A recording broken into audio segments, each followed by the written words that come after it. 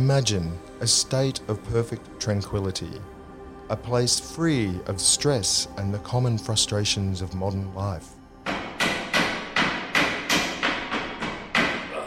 A world before flat pack furniture.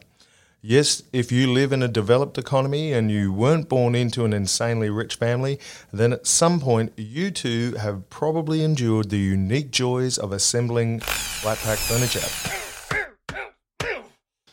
In the age of e-commerce and our collective mania for home improvement, the almost instant gratification of the flat pack is ubiquitous. But did you know its current popularity can be traced to a business model change by one global household brand? Who can you blame for your flat pack frustration? Hi there and welcome to the Nerds of Business podcast. My name is Darren Moffat. I'm a director at WebBuzz, the growth marketing agency, and I'm your host. It's great to have you with us for episode 7 of the product development series. Now, it might seem like flat pack furniture has always been with us, but of course that's not the case. In the so-called olden days, like maybe 20 or 30 years ago, you could mostly only purchase furniture that was pre-assembled in heavy, solid timber.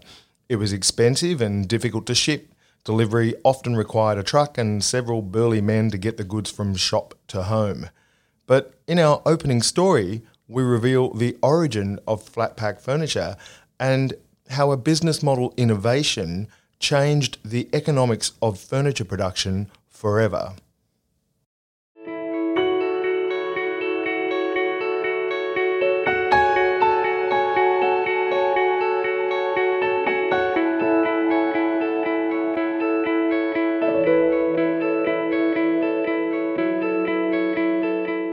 The remote district of Småland in southern Sweden is defined by a stony, rugged landscape that makes living difficult. Many inhabitants are forced to get by on limited means and learn to make as much as possible from next to nothing. Smålanders are said to be thrifty, innovative, and possess a no-nonsense approach to everyday problem solving. In 1943, a 17-year-old local boy called Ingvar Kamprad embraces this philosophy to become an entrepreneur. He launches a mail-order business selling pens and stockings, and he calls it IKEA, which is an acronym of his initials and the family farm where he was born. By 1948, the company begins selling furniture produced and assembled by local manufacturers. In 1951, Kamprad is selling enough of these by mail that he publishes the first IKEA catalogue. A few years later, IKEA's fourth employee, Gillis Lundgren, joined as catalogue manager, and soon after he is tasked with delivering a new leaf-shaped table called the Lovett to a nearby photo studio so it can be shot for an upcoming catalogue. But when trying to fit the table into his small post-war car, he gets frustrated. His solution is to take off the legs so that transporting the furniture becomes easier. It's the light bulb moment that changes everything. Lundgren becomes such a tireless advocate for flat pack furniture that he soon convinces Kamprad to make it the cornerstone of the furniture maker's business model. Going flat pack uniquely positions IKEA to grow. From a relatively small business operating out of the Swedish countryside, they're now a multinational empire spanning 433 stores across 52 countries. In 2018, IKEA turned over $45 billion. It's only possible because they developed a radically different business model.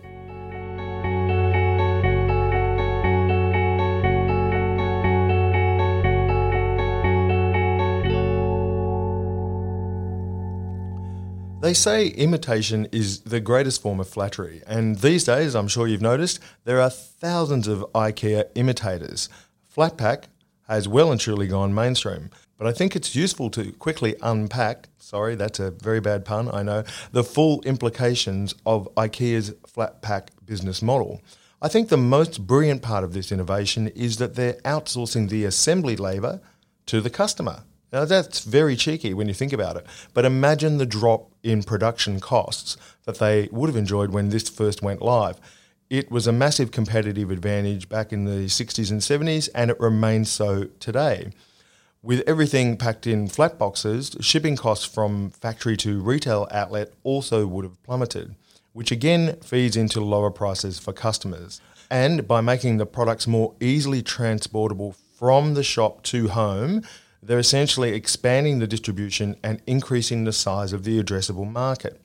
If you're developing a new product, or perhaps you're refining an existing service, business model innovation is a massive opportunity. But what can you do to create a value proposition that's so attractive it shatters industry convention and sets you up as the market leader?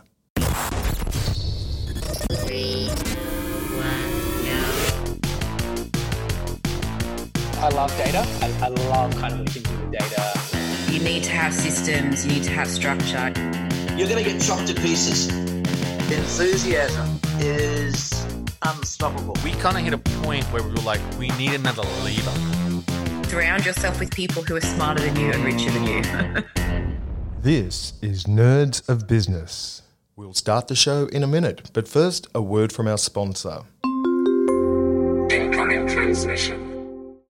Hi everyone, it's Ben Carew here. I'm a director at WebBuzz, the growth marketing agency. I work alongside the host of this podcast, Darren Moffat. If you're a business owner who wants to grow but you don't have the spare funds to invest in marketing right now, you're not alone. Since COVID hit, we've noticed more clients suspending campaigns or delaying their marketing altogether due to cash flow issues. In response to this, we developed a solution called Buy Now, Pay Later digital marketing. It provides eligible small businesses with nothing to pay on SEO, digital marketing and website development for up to 3 months. We think it's perfect for entrepreneurs who need a helping hand getting sales flowing again. I'll be back later in the show to explain how it works, but if you can't wait, you can download a free info pack now at webbuzz.com.au/BNPL. That stands for Buy Now, Pay Later. That's webbuzz.com.au/BNPL. All systems operational. So, the title of today's episode and the problem we're trying to solve is business models, choosing the right pricing and distribution for your product. It's a fascinating topic today, and we've got some truly inspiring guests on the show.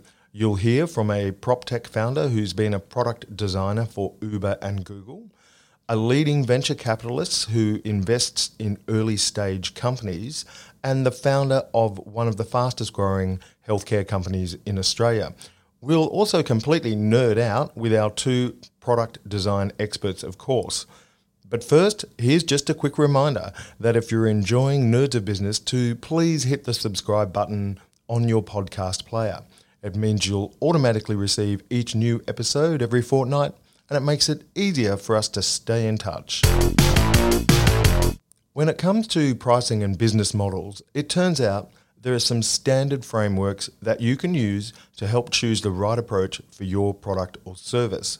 Ross Gales is Director of Design and Strategy at Sydney agency Pollen. Ross is one of our two product design experts for this series, and he's designed product solutions for some of the biggest brands in Australia, including Gumtree, which is owned by global giant eBay. I asked Ross, what are the key concepts that entrepreneurs should understand and what frameworks are best for designing business models? Look, pricing and business models can be really complex, and it really depends on the type of product or startup you're offering. So there's some key models and well-known frameworks for monetization out there that a lot of platforms use. So subscription is a great way of getting recurring revenue from your customers. An ad-funded or a free version is also or can be quite beneficial for certain platforms. Pay to download is another one. So more of a freemium model. Get people in for free, then maybe level them up. Thinking about upsells, so paid to unlock content, pay to unlock value. So there might be new features like or bundling functionality, and stuff like bundling, that. all that sort of stuff. So there's tons of ways of thinking about it. The key thing is focusing on getting the right type of value for the users that's actually worth paying for in the first place. Yeah. So it's really critical, and I sort of advise a lot of our clients is don't get too caught up in monetization up front. Depending on your runway and how much money you've got before you need to start recouping and making some profitability, really focus on the creation of the value. Make sure your software and service is doing what it needs to do, and then we can look at how do we monetize that value.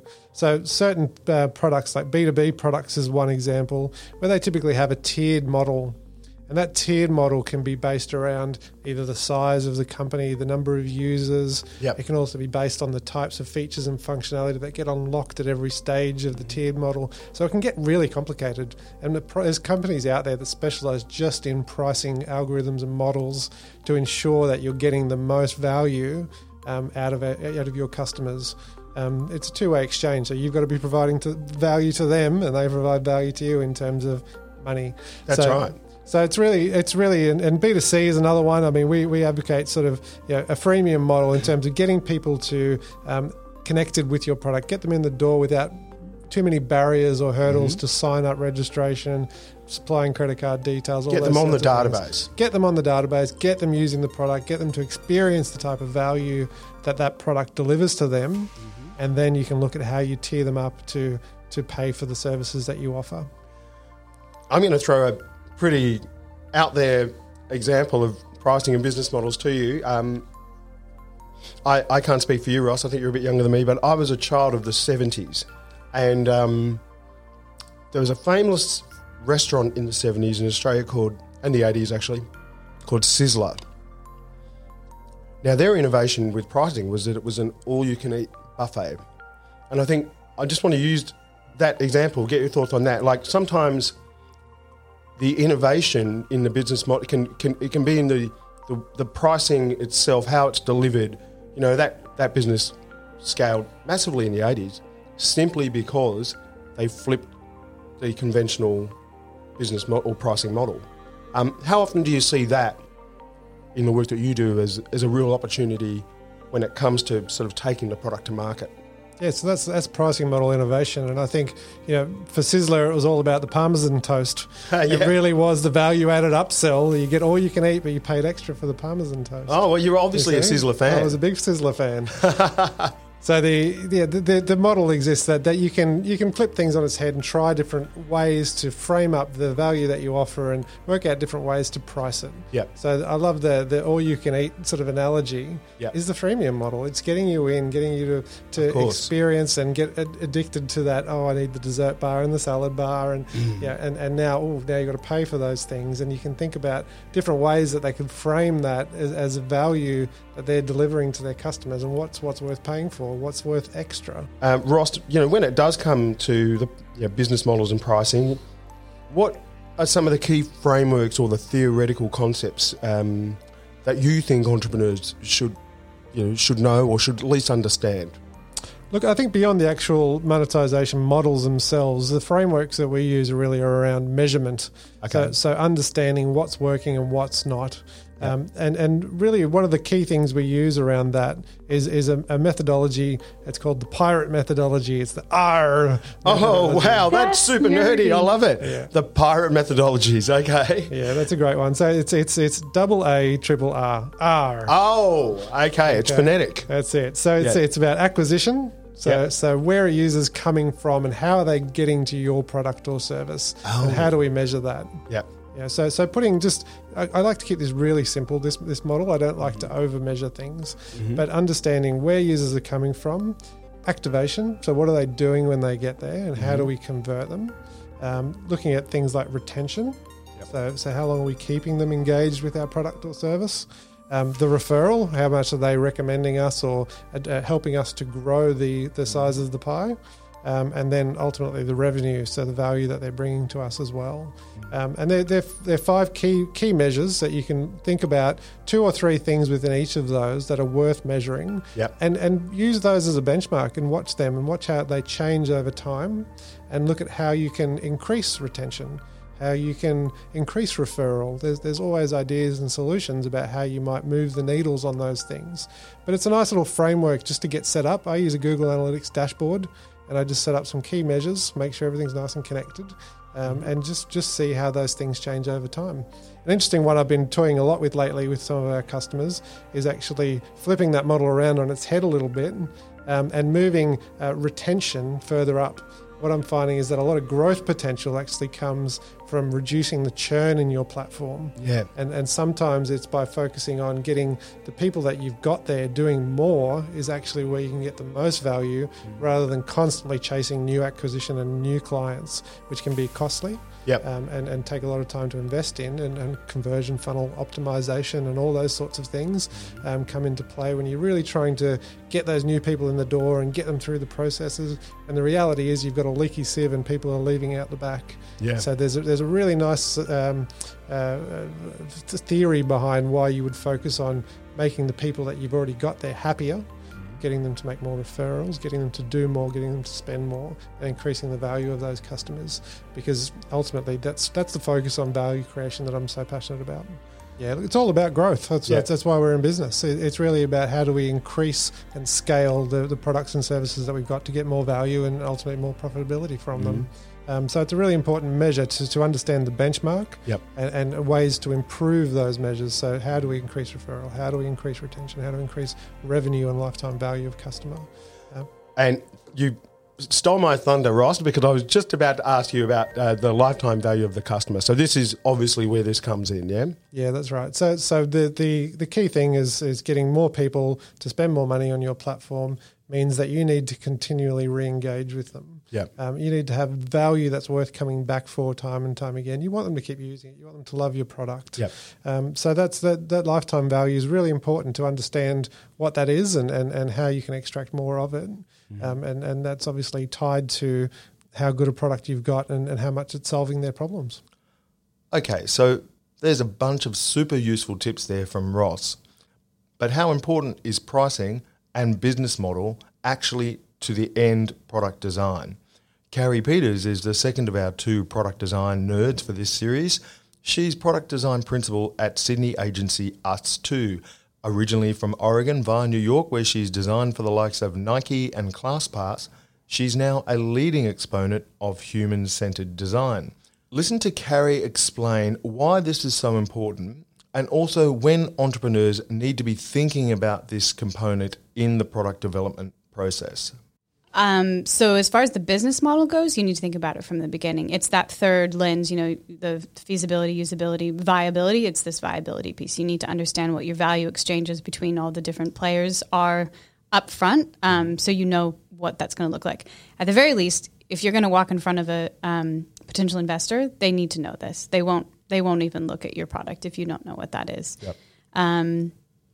But I think the pricing variable is actually something you can shift later. Pricing is a variable that you can shift up or shift down to flex or change exactly what the outcomes are. So pricing is not necessarily, and I'm saying this, I'm not a business person. I would just say you have to look at business modeling up front, and pricing will be a little detail of that and potentially something that down the line you need to finesse. And now for the first of our entrepreneur guests. Meena Radhakrishnan is the founder and CEO of PropTechDifferent.com.au. Meena was amazing to talk to. She herself has a design background and was a product designer for Google and also for Uber when they had just 20 employees. Any real estate investors out there will know that property management can be incredibly painful. Meena has brought design thinking to solve this problem for investors by creating a platform solution that really does revolutionise the conventional business model of property management. So, for instance, instead of charging 8% of gross rent, Different can do it for just $100 per property per month. They've raised millions in capital so far, including from the likes of leading VC firm SquarePeg Capital. I asked Meena to explain the pricing innovations that they've developed and how they went about it. Yeah, I think one thing that we saw as we were exploring this market is you actually cannot go to any real estate agent, look at their website or look at their online web presence and know what they charge. Like you just can't. You can try, and like then it'll be something. But if you talk to them, they'll negotiate it down because there's fat. There's lots of fat in the business. People try to get the biggest thing they can have. I saw a property manager or a property management company that at some point was trying to was running a session or facilitating a session on fee maximization. Right, where it's just like, oh, you know what? You can charge an extra $5 a month if for statements. You can charge an extra $6 a month for postage fees. All of these things add up over time, and I'm like, to me, that feels like completely the wrong thing to do. So you're just going to find ways to like tack on additional like nickel and dime services for people so that they can put this into play. Yeah. I don't believe in that. I don't think that it's a fair thing to do. So for me, one thing that was important is like we have to make price clear. And that's why for us, like our fees are very simple. There's not much to argue, and we don't discuss them. They're $100 a month for management, and they're a one-time $1,000 fee for leasing. And that's it. There's no negotiation. There's no discounts because it's a fair price, and that's where we go. So it's like if you want to argue with us on price, like that's not a good use of our time. It's not a good use of your time, quite frankly, right? It's like this is a fair price, and we know because we've thought through. We're not here to build a nonprofit, right? That's not our business. We're trying to create a sustainable, long-term future business at a fair price for customers, and one where we believe that we can also do well and create a good business and pay our employees well and make sure that people ultimately are successful. And that's what we think our price is. And so we go from there and sort of go down that path where we don't want to have the discussion about price. It's like it is what it is. You know, take it or leave it. And then let's talk about service. Let's talk about value. That's what we really want to focus on. And so I think that's a really key thing where it's just like you have to establish what you think is a fair price and kind of go down that path. Like you don't really want to be in a position where you're sitting there like negotiating discounts. And now I think that this is different for SaaS businesses. Like, it works for us, but like SaaS businesses, have very common things where it's like, hey, this is the monthly price, but here's like the annual discount. Or if you like move to an enterprise model, there's obviously like volume discounts and things like that. And I absolutely think you can put those kinds of things together. I just think that it's important to be clear on price so that it doesn't become the discussion when you're in your sales process. Venture capitalists, or VC as they're known, are a key source of funding, mentorship and networks in the startup ecosystem. Often they're run by ex-entrepreneurs themselves, and the investments they make into early-stage companies give them unparalleled insight into what investors want to see in a startup. Emlyn Scott is the co-founder of CP Ventures. CP Ventures are a leading VC for early-stage companies, and in 2018, they were recognised as the top VC fund in the world. Listen to Emlyn explain the VC perspective on business models and pricing.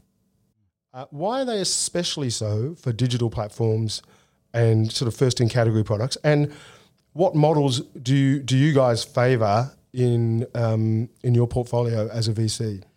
So, there's so many components to that.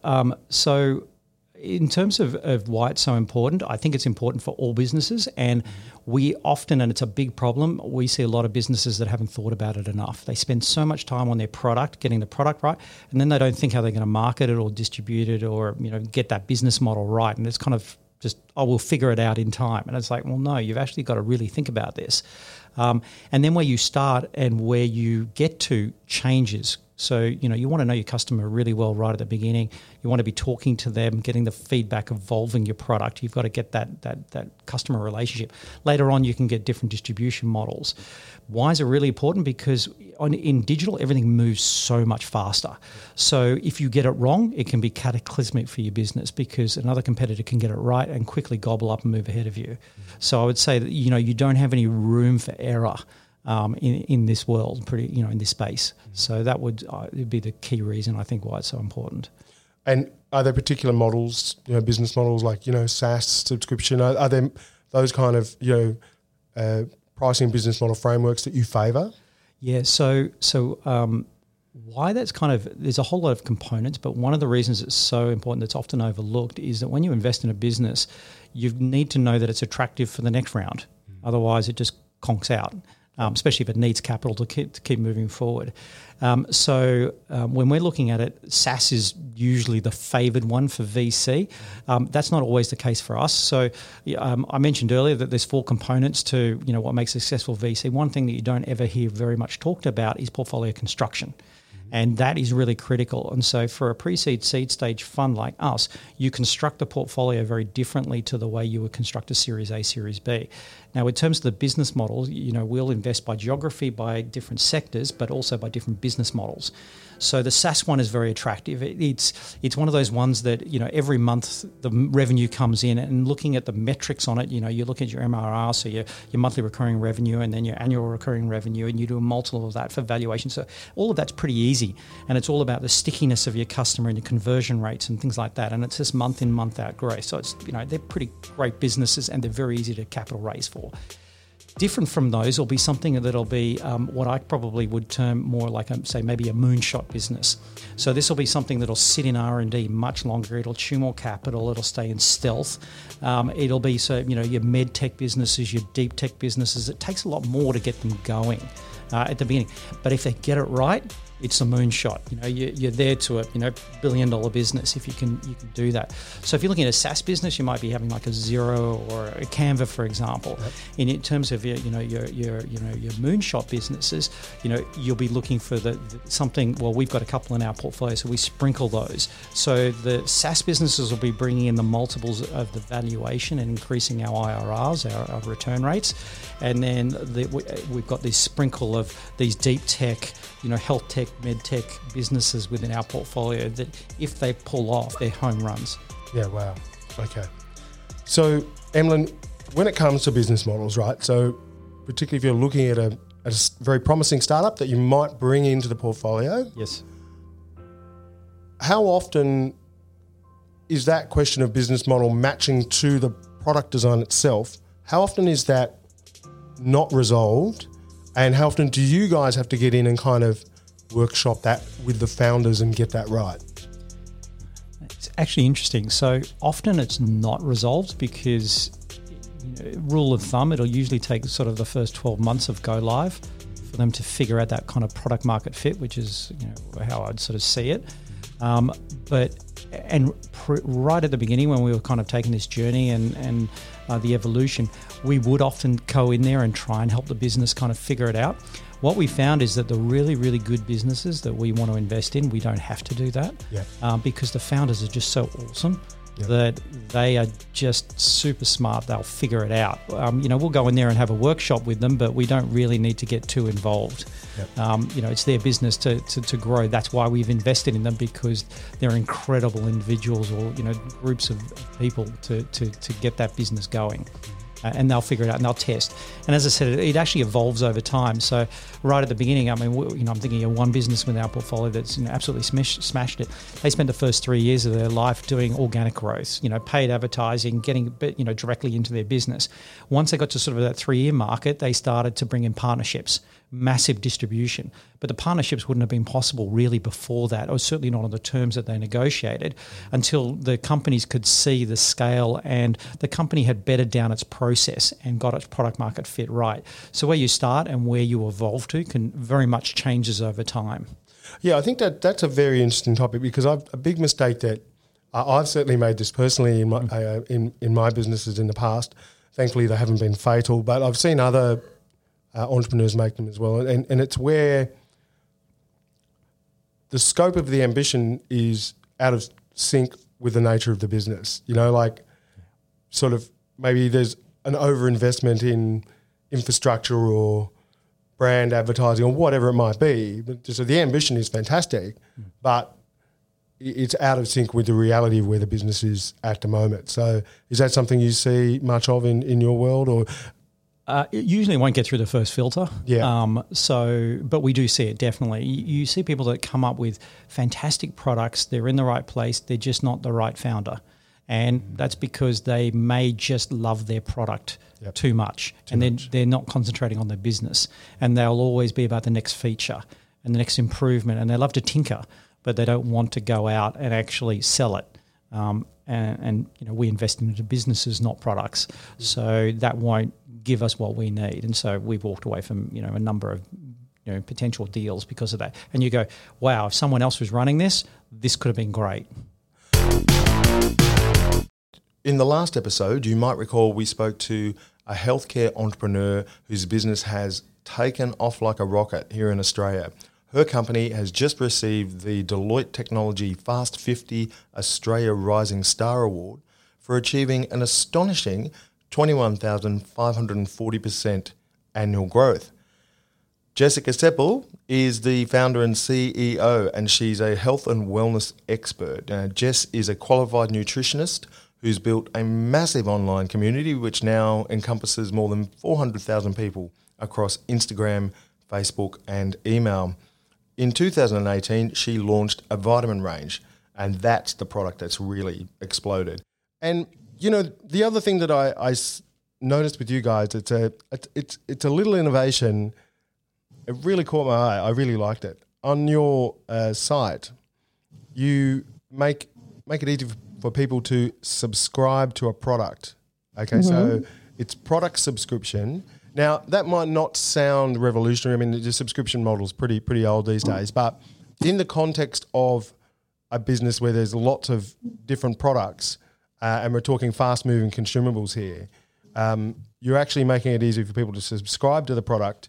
Tell us about that. How did you come to that? Why did you choose to market the product on your site in that way? So obviously you can choose to subscribe or not subscribe. It's definitely not mandatory. But what we found is that people just love the vitamins so much and how they make them feel. They just want to have it by their side, and they don't want it, you know, they want to just know that it's going to arrive every month or every 2 months. And that's really why. It's just because people just feel so good when taking a particular product, whether, you know, for example, a lot of people cannot live without our detox and debloat vitamin because bloating can be such a tormenting thing. You know, it can make you feel so uncomfortable. You can't eat out, can really affect women's confidence in so many ways and just makes you feel awful and sluggish and lethargic. So they don't want to run out of that formulation. So subscription was just there to make it really easy to have the product on demand and there for them when they need it.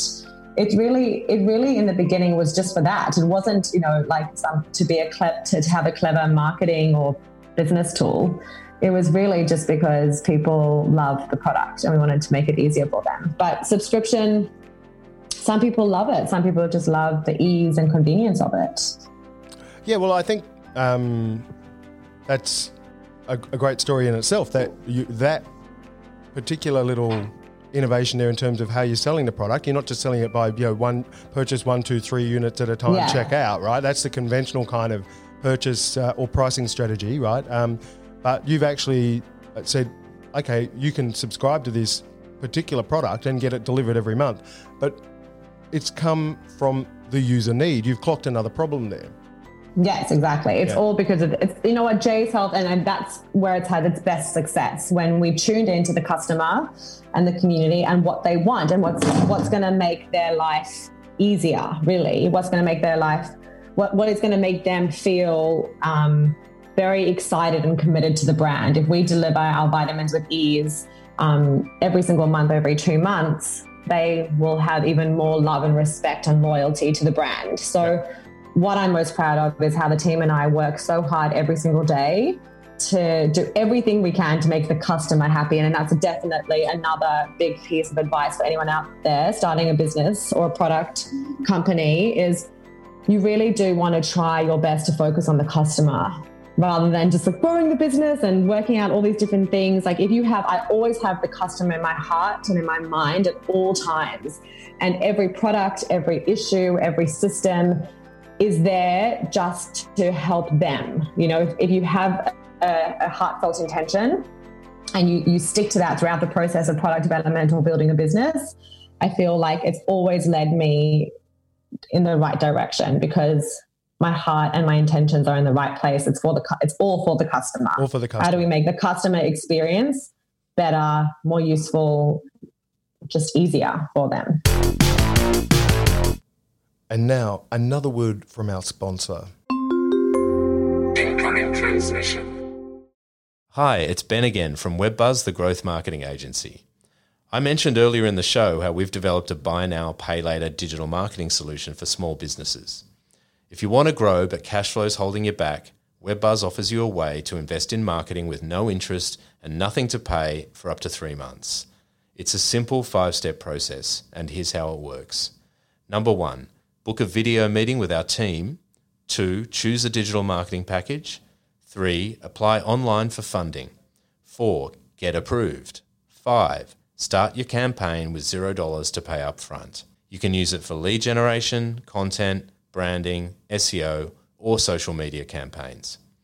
Our buy now, pay later digital marketing is just the thing you need to get sales flowing again. So get that life is good feeling back in your business. Go to webbuzz.com.au/BNPL.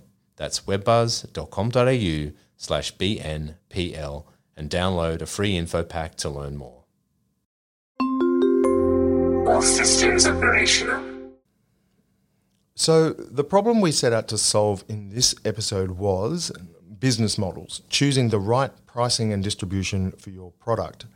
Our product design experts, Carrie Peters from Us2 and Ross Gales from Pollen, revealed some valuable frameworks and theoretical insights into the design of business models. And we've also heard some fascinating real-life stories from our entrepreneur guests, Mina at Different, Emlyn from CP Ventures, and Jessica at JS Health. I hope their wisdom and insights have given you ideas to crack the code to growth in your own venture.